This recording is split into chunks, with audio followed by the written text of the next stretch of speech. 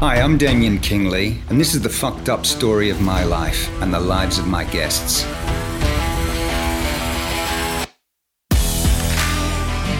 In this series of podcasts, I'll be speaking to unique and inspiring individuals about their life, their personal stories, struggles, and experiences.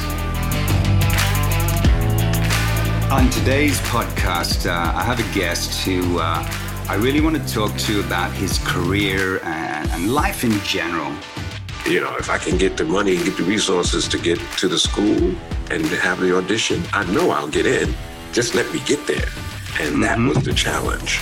Yo, man, I had to hustle too, man. You know, we had to get out. I had to wash windows. I had to sell flips, ices.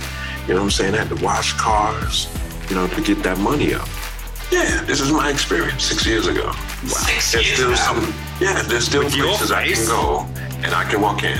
And because of the chocolate, they won't let me use the restroom.